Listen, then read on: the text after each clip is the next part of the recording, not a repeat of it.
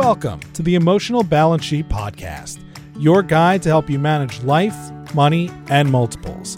Each episode, host Paul Fenner, Tama Capital's president and founder, and the proud parent of 4 amazing children, including 1 set of triplets, will provide insights on successfully sustaining an active lifestyle, career, and family through comprehensive wealth management strategies, financial education, and lifestyle planning, specific to parents raising twins, triplets, and more. Learn more, subscribe to the show, or connect with Paul at tamacapital.com. This podcast is for informational purposes only and should not be relied upon for investment decisions. Clients of Tama may retain positions in the securities discussed in this podcast. What is the difference between seizing an opportunity and not? The ability to take action in the face of fear and anxiety. Husband, father, and serial entrepreneur Justin Bright has believed in himself to start not only 1, but 3 businesses within the last 10 years. One of which he launched last year during the COVID pandemic. Justin felt that he had something to offer in starting each of these 3 businesses, which are all in completely different industries and unrelated to each other. Like most entrepreneurs that I've met, Justin has this innate mindset to persist, be consistent, and have an ability to always figure things out when challenges arise, which they always do when running a small business. According to Justin, having a powerful mindset is a powerful asset. Passing the bus test, as Justin describes it, meant that he was doing everything necessary to prepare his business and family for the unfortunate day that he may not be there for both of them. A noble endeavor that was cemented by a conversation that he had with his oldest son. Please enjoy my conversation with Justin Bright. So I think the best place to start is, I think the genesis behind the podcast has been focusing on people with a lot of life transitions. And then in our earlier conversation, you had mentioned, how you got to where you're at today. This interesting 3 businesses you've helped develop along with your wife. But I think the place to start is to give our audience a little bit of background on how you ended up here from where you started from in your corporate career, and what led through those life transitions. What led you to starting your first company?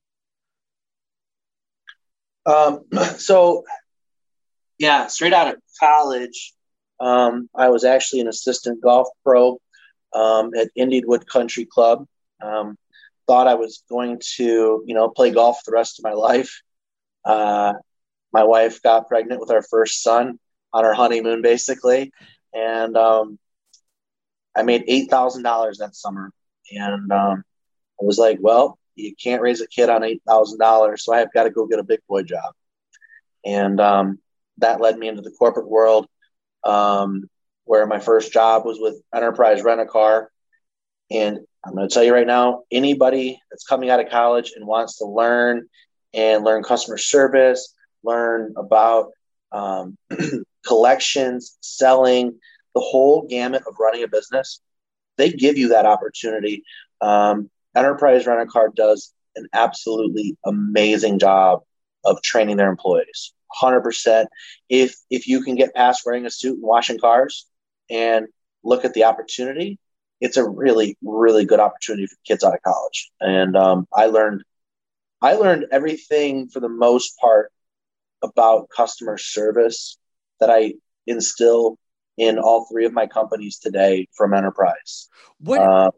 Justin, what made that program unique and special? Because you're not the first person that has told me about that. I mean, their training program is pretty well known, but along the lines of what you just nailed, hit on, can you pinpoint like a few things that made that, program really stand out? Well, it's the first place that I got sales training, where they pull you to the side with other people. And if you did what they asked of you, I was promoted at 6 months to assistant manager. At 8.5 months, I was the fastest guy in Metro Detroit to branch manager.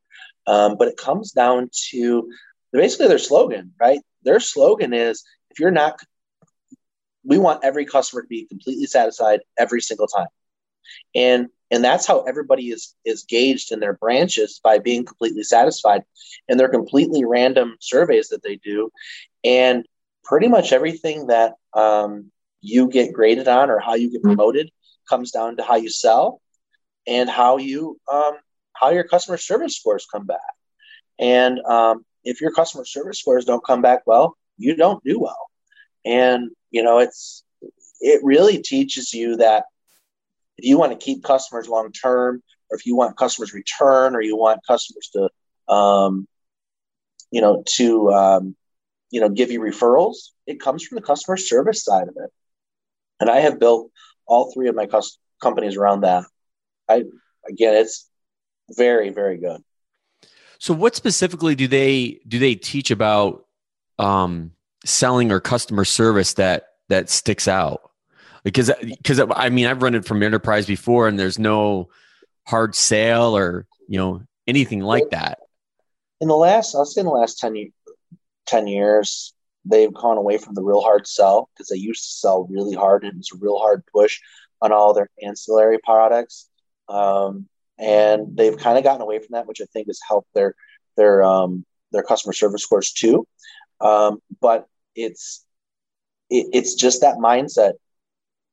You're going to ask the question, are you completely satisfied? And you're going to, make sure that if you have that mindset that the customer is going to be happy no matter what, doesn't mean if you have to write something off to make them happy, or if you have to do something extra or upgrade them or whatever it might be, find a way to make sure they're happy.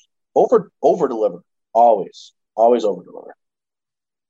And I'm not saying under promise either. Promise what you can do, and then over deliver on that promise. So from enterprise, you kind of bounced around with some other corporations as well. So how did you end up in logistics, and which is the first business that you founded? Walk us through what led you through that life transition to go from corporate logistics into, I'm going to start my own logistics firm. So, Paul, in 2008, right? We all know what happened in Metro Detroit and Michigan as a whole in 2008. I was working in the staffing industry and doing fairly well for myself. And guess what? All the jobs went away. So did mine. And so I was let go, I think June, July, somewhere in there. And I got an opportunity with another large freight broker, and they were opening a branch for the first time in Michigan. I was one of the first classes hired in. And that was, I was actually sitting in a tree hunting up in northern Michigan where I grew up. And I took the phone call, and I got an opportunity to make $30,000 a year. And I just needed to get back to work. And I went back to work, and the opportunity was great. I didn't know what I was getting myself into. I'd never done inside sales before. I'd always done outside sales or sales management and those kind of things. So I'd never really picked up a phone and, dialed for dollars, for lack of better words. Right. And, that's exactly what it was. I thought it was funny. I'm like, who's going to buy from you on the phone? And a lot of people. It's amazing how many people buy from people on the phone. So, I went to Echo Global, and they're a great company, a wonderful company. Again, taught me a ton of things. So what exactly were you selling as far as like logistics goes? So as a freight broker, what we're selling is you're basically selling your rate, customer service, and we don't own any trucks, and we don't have any of our own freight, right? So we're the middleman, and we have these contracts with a lot of the LTL carriers and, tens of thousands of truckload carriers out there. And, so we move truckload, we move LTL, expedite, we can do Canada, we can do Canada to the U.S., Mexico to the U.S. At some point it has to touch the U.S. Okay. So you're calling on whatever various manufacturing companies for 100%. and trying to get them to work with you guys, and then you connect them with the in freight people. Yeah, like a YRC, or RNL or Pitt, Ohio, or Dayton Freight, or Roadrunner, right? These are a lot of the LTL carriers that we use. Or you'll see now you'll be driving down the road and you'll start to notice them, and then you'll see like a Schneider who's a truckload carrier, or I'm trying to think of another one. XPO is another LTL carrier. Those are people that we have contracts with that we resell our rates back to the customer. Okay. Does that make sense? Yeah. So those the truckload companies like XPO, they're in essence, depending on you're basically an extension of their sales team, if you will. Right. Yeah. Is that if it makes sense for that lane for them, or those things? Yeah, absolutely. We help sell, probably at a lower margin back to them than they would with their own salespeople. But now you have all these extra salespeople working for you to help fill your trucks, right? So it's called a third-party logistics company is what we are. So you have the carrier, which is one part of that party, and then you have the customer, the second part of that party, and we're the third party to make it happen. Okay, got it. So you're working at Echo, and then what transpired for you to decide maybe I should start my own firm and do this on my own? What was that? What was that tipping point? The tipping point was Echo does a lot of things really well, but it comes back to going back to enterprise and the customer service part of it, and understanding and the ability that enterprise gave their employees to make decisions on the go that I just didn't have. And so we're going back 5 years to when I was working for enterprise, and I'm there, and I'm growing, and I quickly become their the number one salesman in Michigan, and I'm doing really well, and I need to grow, but because they put so many other things on you, like you got to do the collections, you got to do the claims, you got to do all these other like ancillary things. I couldn't make my sales calls to grow, and I battled with them just a little bit. They really didn't want to give me a person to help do that. So I started looking, and that's when I learned about like I could go out and do it on my own. And I'm like, well, if I can do it here, I can duplicate it there, and it worked out really, really well. Obviously, but here we are 11 years later.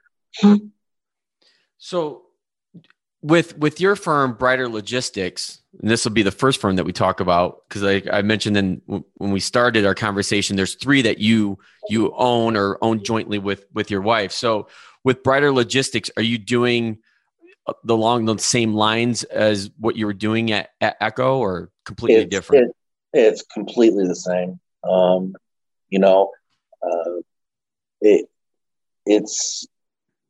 It's Echo does exactly what I do. They have some things that they can do better than I can, just because they're flat out bigger. But I mean, for the most part, we are a direct competitor of theirs.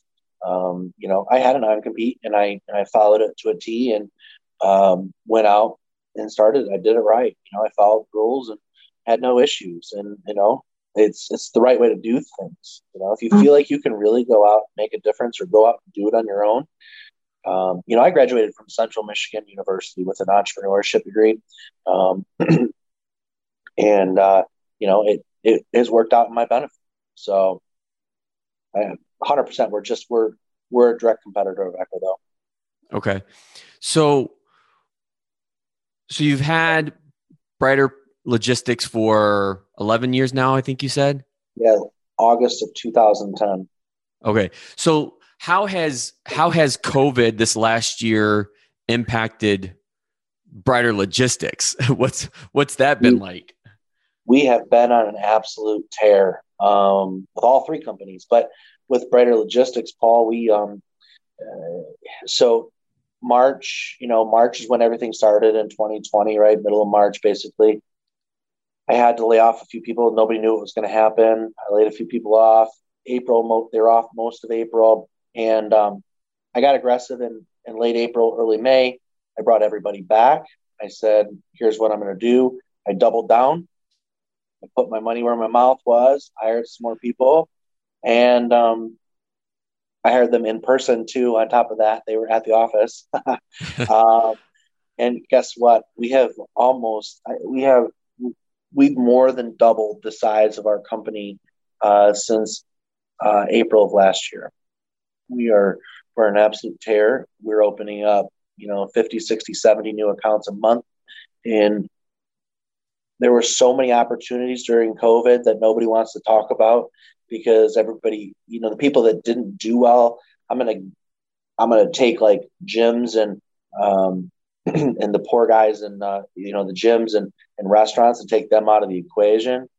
But boy, if you saw the opportunities in 2020, they were there, and they were there big time, and we took advantage. And can you give us a couple examples of what those opportunities were like, Justin? So, the opportunity was don't let the fear of what was happening in the media shut you down. And the media it still is. It was the fear that they were instilling everybody that you couldn't work at your office, you couldn't do this, and everybody's small business was not doing well and everything else, and it was all this and like there's nothing out there.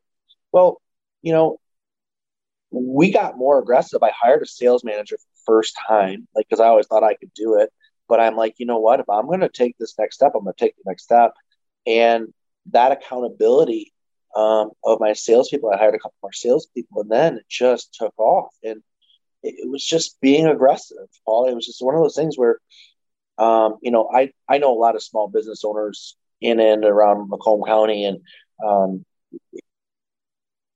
outside of ones that are and there's even been some restaurants, people I know that have done really, really well too, where their numbers were through the roof. Is because they didn't just shut down. And look at what's going on in the market with the homes and the mortgages, car sales. You can't even get there's more money in the economy right now than there's ever been, and it's out there. It's just go find it, go get it. It's theirs for the taking. I mean, you can't buy a house right now that you want because it's already sold before it hits the market. Yeah, one of my good friends who's a realtor who was over last evening, she's lost Jillian Mutafis, who I had on the show late last year, and I'll link to her conversation in the show notes because she went through a lot of life transitions. But she gave me a couple examples where her clients are they'll put $50,000 over the asking price and get outbid because the winning bid came in at $100,000 over the asking price. And I was talking with another family that I work with out in Arizona, and it's like this across the country because they were here in Michigan and they moved out back to Arizona. And he was asking me, what's it like in Michigan? I'm like, it's the same thing. Everywhere. Yeah. So I think I was telling you when we talked the other day that my son is getting ready to play Division I baseball down in Charleston Southern University down there in Charleston, South Carolina. And we're looking at buying a house down right there. And it's unreal. Like, you better make a decision. And we're not down there. So we're like, we can't. So we're holding tight right now until we probably move them in and go down there and do that. Right. So everywhere, again, it just comes down to fear, I think. And it's scary enough and has enough pressures of being an entrepreneur and doing all those things where don't let the outside sources tell you that it's even worse, right? Go for what you want and take chances. I've taken huge chances in my life. We opened up this third company in 2020, September 2020, in the middle of a pandemic, right? I mean, you want to talk about taking some chances. I put a very sizable amount of my own personal money into, opening up 2 branches of this. And that's the thing. It's like, I saw an opportunity. Am I where I want to be yet? No, but it takes time to grow a business, So for anybody out there that's like listening and doing those kind of things, like, man, if you feel like you can do it, go for it. I'm helping a young man right now try to get everything in line to get his off the ground and telling him he just needs to pull the trigger. So I want to come back to the story on your son. We'll kind of save that for hopefully the end of our conversation. But I think that the place to pivot to right now is to talk about the other two businesses that you have, and then more specifically, the relationship. This may sound, I don't know how this will sound, but the relationship that you have with your wife, because I find it really fascinating and interesting where I'm having a conversation with business owners and it's a husband and wife. You know, marriage is tough enough, but when you layer on the fact that you're also business partners as well, it takes it to another level. Yeah. Another level, Justin. I can't tell you, Paul, how many times I've fired her. How many times has she fired you? Yeah, she's way more passive than I am. No, my wife Wendy is an amazing human to be able to put up with me and be with me at the office, and especially when we've had our businesses have their ups and their downs, and when it gets tight and you don't know what's going to happen, right? So we have worked together since 2010, right? And that's in the same office, the same space. When we were getting logistics off the ground, we started in our parents' basement. So add that into, with my in-laws, right? That's where we started. So listen, I taught her how to sell via the phone. She did an amazing job. She's just a people pleaser. So it was really easy for her, where she just kind of rolled in and was able to make phone calls, because a lot of people don't like to call. After I got her past the fear of calling, it became natural for her. And, women do very well in the sales world if they can learn how to just talk to people. And she did very well. She has a very good book of business that's still today, because so the first time in 11 years, we're not working in the same office every day, which is interesting. So, but then in 2018, I doubled down, and for the first time where she really got upset with me, and we started the cleaning company, and that's where it got interesting. Logistics was rolling. I was driving down M59, and we were trying to hire somebody to clean our house because we had just let go a couple months prior to the house cleaner that we had. And I'm driving down M59 heading east, and I got one cleaning company past me, another cleaning company past me, another one cleaning me, and I go like, well, dang, it's time to start a cleaning company, because I couldn't get anybody to come out to my house and give me a quote, or even give me a quote over the phone. Nobody would even do it. They're so busy, they couldn't do it. So I said, well, there's got to be an opportunity. And I told my wife what I was going to do, and she goes, no, I'm not doing it. I'm not cleaning. I'm not doing it. I don't want anything to do with it.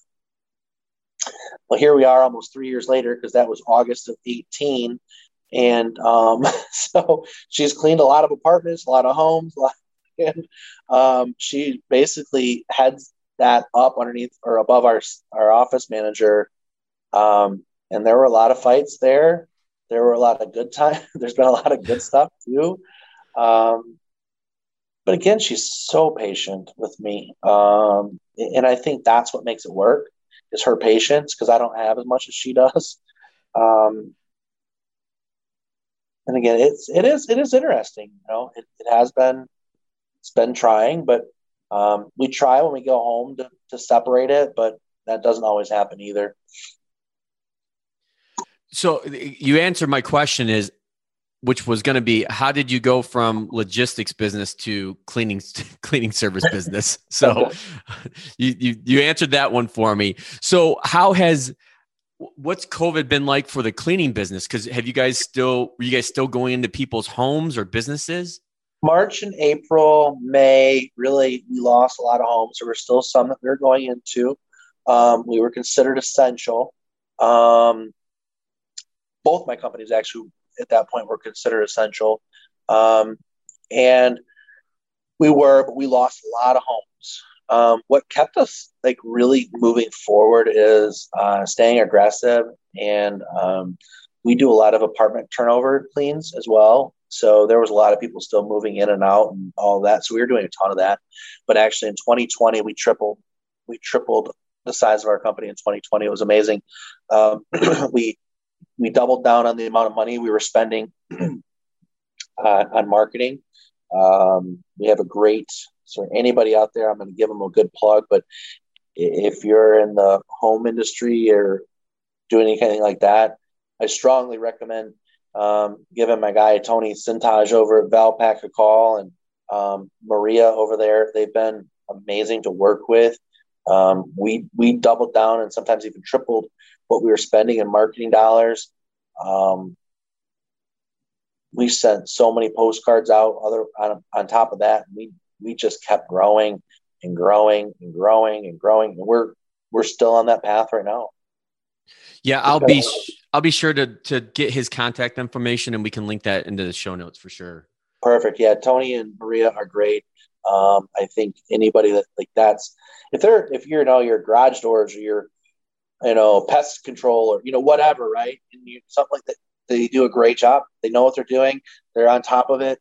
The tracking that you can do to every call is unreal. And again, but yeah, with cleaning, again, we stayed aggressive. We got even more aggressive. We hired an office manager in 2020. Let me take a quick step back, if you don't mind, real quick. Sure. I kind of look at entrepreneurship maybe a little bit different than some do. And this was kind of run at me back about 5-6 years ago when somebody came into my business and said, Justin, are you a business owner, or are you an entrepreneur, or are you the head of a business? And I said, well, I'm the head of the business. He goes, okay, well, if you got hit by a bus right now, would your business still continue to succeed? And I looked at him and I was like, holy crap, we probably wouldn't succeed. So we started taking more of trying to pass the bus test. I don't know if you've ever heard it called that, but if your business can pass the bus test. And so we have an office manager with logistics. And then, like I said, we hired a sales manager. So that company, like right now, I'm sitting up at one of our locations for my third company. And I know that business will still open new accounts and it will do everything. I don't have to be there. Now I'm very, very much involved and I do a lot of stuff every day, but I could leave tomorrow and I know that they would be okay. It would still, I could pass that bus test and my wife and my kids would still be okay. And that was a big step. That's where now, it's really freed some stuff up. So what we did in 2020 with the cleaning company is we put an office manager in place. I still can't pass the bus test with that company yet completely. We have another step to be able to pass that. And that's going to be putting a general manager in place, right? I put a GM in place. Now, guess what? It's a true running company that, yes, I'm going to head it up and I'm going to have my wife, make decisions and do those kind of things. But at that point, then it can run without us. Now we're no longer creating a job for ourselves, right? It's now running a business. And that is my goal when I start new companies, is to get it to that point. And, it'll probably be right around 3 years in business for cleaning one. So we're shooting for August to be able to hire a GM. Mm-hmm. So it'll be 3 years, and then again, it'll be a business that can run itself and pass the bus test and start to make profit with, those kind of, people in place. So they're expensive, employees are expensive, but employees are the only way you can grow a business. But you still have to keep a very close eye on what they're doing and how they're doing it, making sure that they're doing the customer service the way I want it done, because not everybody sees it the same way. So there's still a lot of training that goes involved. My office manager for logistics, unreal. She's amazing. She's been with us 10 of the 11 years. She's amazing, but she knows what I want. So she knows what we need to do to make things happen. This actually is a great point, because it leads into one of my next questions was going to be, how has it been for you getting new employees? Because in working with businesses that I work with at TAMA, it's been really difficult. And I talk to other business owners as well. And one of the big challenges right now has been getting employees. Are you facing that as well? It has been, Paul. It is, It is unreal hard. We can post on Indeed and maybe get 3 resumes, maybe get 5, and then we'll post again. Then we'll get a bunch. For the cleaning company right now, I could hire 10 to 15 people. I'm trying to hire 5 salespeople for logistics. I'm trying to hire for Brighter Performance Recovery. I'm trying to hire a couple more people there. Like, we're all in that boat. And again, I think this comes back to, our government is making it way too easy for people to sit at home on their bum and not do anything. And, that's unfortunate because, like you just said, everybody that I talk to in the small business world, they all are trying to hire. There are very few that are not. And it's really, really hard, really hard. And I wish now I might be a little bit different because I actually read a post today by somebody that I do some networking with. And she's like, her husband runs a business and, he's trying to hire people, but they're turning jobs down. I don't turn anything down. I just figure it out. Right. And I'm going to continue to grow and figure it out and know that at some point it's going to open up. It's going to. And when those floodgates open, I want to be at the front of that line. I want to have the most business ready to go and, make things happen for myself and know that I'm ready. Yeah. I think that's the interesting phenomenon about this current situation is, being an entrepreneur, a business owner, it'd be really hard to turn down opportunities in business. It just goes against your nature. And whether you have the people or not, to your point, you just figure it out. And I feel like that's a lot of how I've built Tama is I've just figured it out. I try not to turn down opportunities. They got to be the right opportunities, but I have a hard time, turning away somebody that I know I could help, maybe because, I don't have the time. Like, I'll figure it out. And I think that is the exact reason that I think some people are successful and some people aren't as successful as they could be in business. And I'm not gonna, hate on anybody for the way that they run their business because that's their business and they get to run that however they want to run it. Right.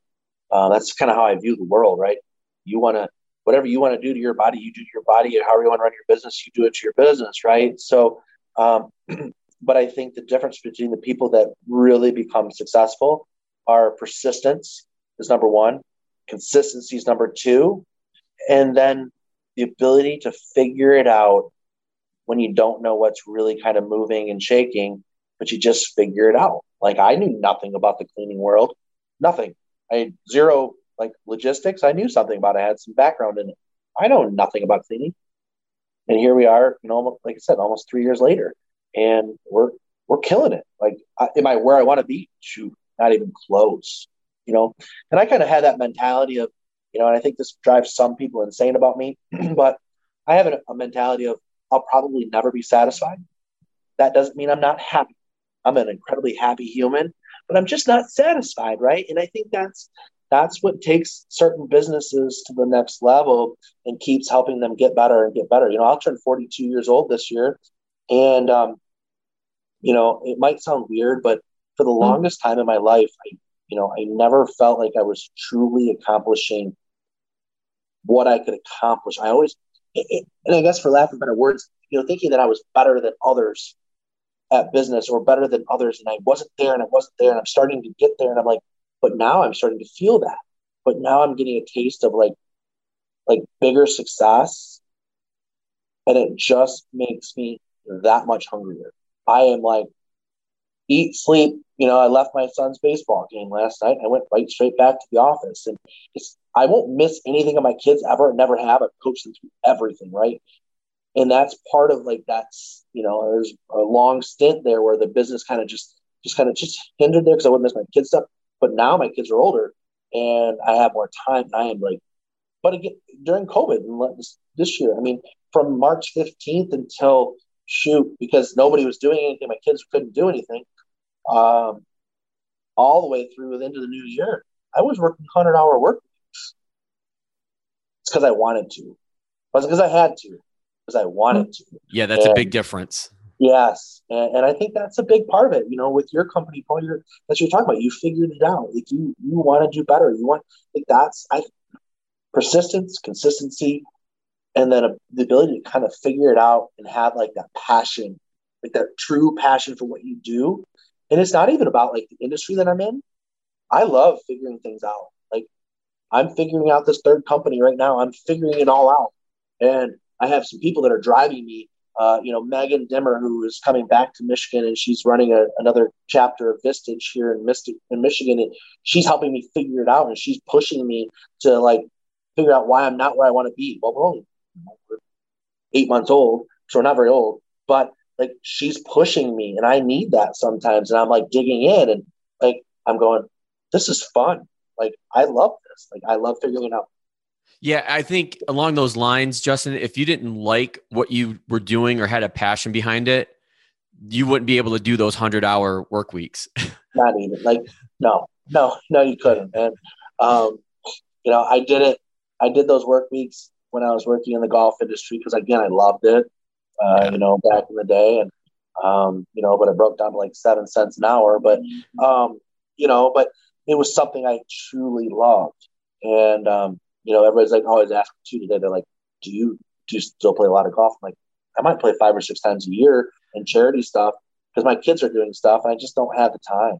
And, but again, if you love it or you love the process of it and you learn to love the process, like that's when things really happen. And that's, my kids are starting to learn to love the process for what they're doing. So, yeah, well, it's funny because you and I are just getting to know each other, and I didn't know about your golf story, and I don't know if I necessarily shared mine with you. And it's ironic that your son's going to be in Charleston because when I graduated from undergrad and at Adrian College in '98, my first job out of college was working at the ocean course at Kiawah Island.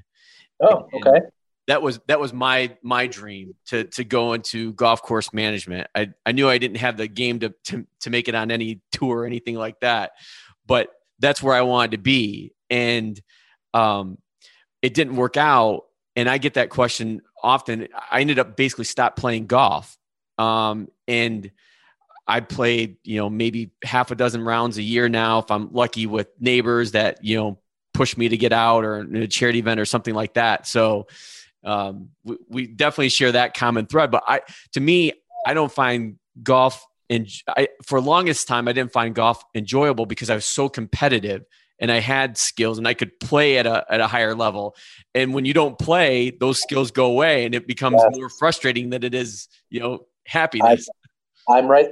You and I are two peas in a pod right there because, again, my competitive nature, like it's hard to find somebody more competitive than I am. And it's the same thing. I step on that golf course and I expect to go out and shoot 70, and when I shoot 82, I'm not an overly happy human. But I will say, as I've gotten older, last 3-4 years, I've learned how to like go out and have a few beers or a few drinks and actually enjoy it. Where I've actually started walking again, and then just kind of getting back to the roots and playing that way, and actually trying to enjoy it and not play competitively. I get asked to play in like, because I joined a country club for a little while because I thought it would force me to play. And it didn't. I didn't play anymore. I spent a lot of money to not play. But, they have all these side games and these guys are all playing this stuff. Oh, you got to come play with us, blah, blah. And I turned every one of them down because I knew by the end of the round, I'd want to break every club I had because I'd be losing money and that would drive me insane. And I wouldn't be having fun because it was too competitive. Like when I get to a point again back in my life where I can play 3-4 times a week and practice and hit putts and do those kind of things. Yeah, guess what? Then yes, maybe put me back in, coach, and I'll be ready to play. But yeah, right now, I know that I'm just going to go out and have fun. It is what it is. So let's pivot now into your last business, this third business that you've started, Brighter Performance Recovery, right? Yes. I get that right? So tell us about what this business is. And again, how did you end up in this type of industry? Because all three of your businesses are completely different industries, not related to each other at all. They are, all polar opposites. They're completely different, with the same common background, though. Customer service is key to all of it. So Brighter Performance Recovery, we offer cryotherapy, compression therapy, infrared sauna, oxygen bar, and Mark Pro, which is electric stim. And what this is about, taking care of your body and helping people recover from injury, helping people recover just from aches and pains as they get older, like I do, and my knee will bother me or my back or whatever, right? So a couple years ago, my oldest, he was a 3-sport athlete up until his senior year, and he was playing football, second game of the season, trying to run through a tackle, and something happened in his knee. We went and had an MRI. He had a slight tear in his LCL, right? Talked to the doctor. I'm like, I don't want to do surgery. I think he's too young. I think he goes, well, let's see what happens. So what we did is we found this place and we started doing cryotherapy and compression therapy. And we had him on a treadmill running, like a weightless treadmill, and doing all this. It was incredible. We had him back on the football field in 4 weeks. That's part of being young, right? Where you can recuperate a little bit. And that's where I learned about it. And it was interesting, as I was getting ready to start this company, I was doing some research and going through my own emails, and I had thought about it and I had forgotten about doing it then when he was doing it. Like I kind of did some research on opening one, and I just backed off for whatever reason. And I wasn't aggressive at that point. An opportunity through the South Oakland A's baseball organization came, where the guy that runs the organization came to me. He's like, hey, we got this extra space. What do you think? Who can we lease it out to? Because the backside is all baseball here in Rochester Hills. And then the front side is where we opened our first location. And I looked at it and I'm like, I know exactly what this is going to be. And he goes, what do you mean? I'm like, dude, I'm going to do it. Like, I got this idea. And I said, and I didn't tell him right then, but I'm like, let me go back and do some research. I have some ideas. And he's like, well, will you be the guy on the lease and, lease the building so we can then lease back to me, blah, blah, blah. I'm like, let me think about it. Give me a little bit. So I went back, Paul. I went back to my desk, drove back down to Clinton Township, and sitting at my desk, and I'm on eBay, of all places, looking at used cryo machines. It sat open on my desk for about 3 hours, and I bought a used cryo machine that day. So I was committed financially, big time, because they're not cheap, and I was committed at that point, and I follow my gut instinct and see what happens. And again, I pulled the trigger, and I think that's where a lot of people have these ideas about business that they're going to do something, and they just don't pull the trigger, right? They always get stuck. So many companies get stuck in that planning and thinking about it and writing out a business plan and then doing all that. And then they never pull the trigger. They just sit on it. And obviously I kind of did the same thing 2 years ago, because I didn't realize it until I started doing research and I'm like, oh yeah, I did this. And I'm like, and here I was 2 years later, and boom. And I went for it. I'm like, obviously it's hit me a second time. There's got to be a reason for this. Do it. Yeah, I see that a lot with what I do and working with families on the wealth management side. And I think the other thing to go along with what you said, Justin, is that fear.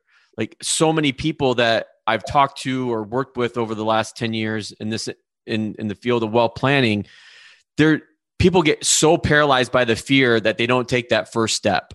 So it's either they're paralyzed by fear or it's analysis paralysis. Like, they think they have to have everything lined up before they pick up the phone to call me or to, work with anybody for that matter and take that first step. And I completely agree with you on that.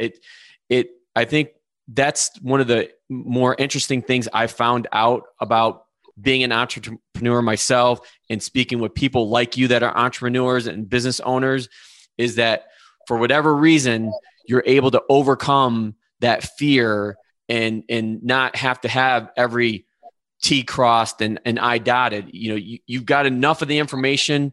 Let's go. Let's roll with it. And I think that comes down to, I bet if you surveyed 100 of those people that you've talked to have gotten over that fear, I would be willing to bet that it's the way that they live their life as a positive human and only allow positive things around them for as much as possible. Positivity is powerful. Being positive and staying in that positive mindset, and knowing when you have people around you that are not positive and realize that they're not good for you and moving on from those people, I'd bet 90% of those out of 100 are in that ball game and understanding the 5 people that are around them the most or most influential on them. And those are the people that make things happen. I'm very confident in that. So I want to pivot now back to your family life. And we've had a really great discussion on your businesses, and this has been a great conversation. I've learned a lot. So I know you're big, and you've alluded to this too. Like you have 2 boys heavily involved in sports. You work a lot, but you never miss their events. So my dad worked a lot growing up, and I don't fault him for that he missed a lot of the stuff. But I wrestled, and where I grew up, we had to drive 2 hours. Now, don't get me wrong, my dad still drove me to a lot of those things with my mom and everything else. He was around. It wasn't like he wasn't around. Like, my dad was a great dad. But, he instilled some things in me, like drive, work ethic. And no matter what, if you make a promise, you hold that promise no matter what, right? And I promised myself that growing up, I was going to be different.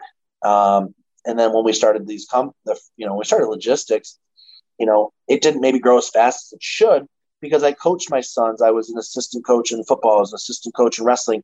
I was supposed to, like my son 1 year, my oldest son. So I have a 15-year-old and a 17-year-old, sophomore and a senior. And 3rd grade basketball, like never interested in my kids really playing basketball because I wanted them to wrestle, and they both wrestled. We were starting wrestling that year. But my wife put them in basketball. It was great. It was basically about the same time that we had just started logistics, and maybe we were a year or 2 into it, but whatever, how that works out. But it was 3rd grade. He's on this basketball team, and I'm working, and this is when I knew things had to change. And my wife comes back from the first basketball practice, and she goes, "Justin," because I was already coaching with T-ball and everything else, like all that stuff, and coach pitch baseball at that point, and then into travel baseball. But she goes, "Man, it's really bad. Their practices are really, really bad." I'm like, "How bad could it be?" She goes to the 2nd practice, and she tells me the same thing. She comes back in 3rd practice, and she's like, "Justin, you're taking them to the next practice. There's literally one kid wearing snow boots. There's another kid wearing soccer shoes, and they're playing basketball." And I'm like, "Okay." So we go to the practice, and where I go to the practice, I'm there, and I ask the coach, and he's 90% deaf, but the guy's got like 6 kids, and they're all running around, and it's crazy. And I go to him, I'm like, "Listen, do you need help?" He goes, "Oh my God, that would be great." Yeah. I'm like, "Okay." And it wound up that he then just kind of walked away, and I became the head coach. And the interesting thing is we ended up taking that team, and they were undefeated, and we won the Sterling Heights championship, blah, blah, blah. And we're playing in the championship game. And a kid that had, before I even was there for practice, I'd moved teams because Mom was so mad that and I get it. It wasn't good. And she comes up to me after the game, like, "Where did you come from? What are you doing?" And I'm like, "Well, my wife kept telling me I had to come help because it was really bad." And she's like, "Well, that's not fair." I'm like, "What's not fair?" She goes, "Well, if I would have known that you were going to coach and you were going to do this with these kids, well, then I would have stayed." And I said, "Well, I apologize. I own a business, and I stepped in when I could." And that, what I'm getting at is that was the moment when I knew baseball I was going to do no matter what. And, but I knew I had to not miss their stuff. I knew it at that point. I was 100% in, and there was no missing. If I missed one of my kids, it was because I was at the other kid's stuff. That's the only time I missed. So like tonight or yesterday, I was at my oldest son's baseball game and my wife was at her younger son's baseball game, and we'll swap, So, but I coached both boys in travel baseball. So I was coaching 80, 90 games a summer, Yeah, it's a lot. It is, they're each playing 40-ish and then having practices and then, maintaining fields. And, I helped coach their wrestling. We started an elite wrestling group that worked out really well. And, it was important to me that they knew that I was there for them. It was, again, I get 18 years. That's what I get. I get 18 years with them. And at every step of the way, I wanted to be by their side. Now that we're coming to the end of that, now you're starting to see, the difference. Like I said, and 2020 when they weren't, playing football and they weren't playing baseball and they weren't doing anything, right? I had the opportunity to work like crazy hours. And I took advantage and we grew. So it'd be interesting to see when my younger one gets out and I have all this time and I don't know what to do with myself. It'd be interesting to see what we can accomplish, Paul. Maybe you go back to golf. I hope to get back to golf. I'd love to. So maybe we'll go play. Exactly. Yeah, we'll go play together. Yeah, that'd be good. Well, Hey, Justin, I know that this has been an incredible conversation. I know I only have you for a finite period of time. So I want to close with my closing question that I ask all of my guests on the podcast is, and you've done a really great job of talking about your kids and family. So hopefully this will be a good, easy question for you. But what is the best thing about being a parent? What is the best thing about being a parent? I got maybe the best compliment I've ever gotten in my entire life. Maybe, I think it's been a little over a week, maybe 2 weeks ago. So my oldest son, Noah, he, one of his assistant baseball coaches at the high school was like, Noah's taken to this guy pretty well. And he's a younger guy. And somehow he came into Brighter Performance and started to ask Noah a bunch of questions about it. And Noah's like, he started asking Noah about working for me. Do you think your dad would, be open to me working for him? And Noah goes, my dad's always open to people working for him, but you have to understand my dad. My dad is very simple when it comes to it. He goes, if you work hard for him, he will take care of you every single time. And it doesn't sound like much, but to me, my son understands at 17 years old that hard work will get you wherever you want to be. And if you are willing to work hard and know that can then translate to whatever you want in life, and he has done that on the baseball field, in his physical training, in his mental training, in his everything. And that wasn't necessarily a compliment, I guess, but it was a compliment to me. And that's the only way that I heard that. And my kids understand that. My younger son has started his own reselling of shoes business and is making really good money. And he understands that. He's 15 years old. So I guess the biggest thing for me is the fact that I know that my kids understand work ethic. I know that my kids are understanding the business world. I know that my kids are understanding life and not just school, right? Where I think so many people are just school. I think I have passed the bus test now with my kids, where if God forbid I get hit by a bus, I could leave this earth today and know that my boys and my wife will 100% be okay. 100%. Like I have no fear of that anymore. And that was always a fear of mine, with them. It's because they mean so much to me. It's like, what would happen? Would they be ready? Will they, that is no longer a fear. So that's kind of where I'm at in my life. Like I'm just in such a great spot, like with everything. It's amazing. Well, that has been one of the most unique answers that we've gotten to that question. And I think it totally fits your personality. And I think it's a great way to wrap up our conversation. Justin, I can't thank you enough for being on the Emotional Balance Sheet podcast. And I'm sure this will be just one of many conversations we have from here on out. So I look forward to many more conversations to come. Thank you, Paul. honored to be on here today, and thank you for having me. It's been a lot of fun. And if you ever have multiple guests on and we want to have a little panel discussion, I'd love to do something like that. So we could panel it out. So all right. That sounds like a great idea. I'm always open to new ideas for the show for sure. Awesome. Thanks, Paul. Thank you for listening to this episode of the Emotional Balance Sheet Podcast. Please visit tamacapital.com to subscribe to this podcast or to connect with certified financial planner and registered investment advisor Paul Fenner of Tama Capital. And please join us again next time on the Emotional Balance Sheet Podcast.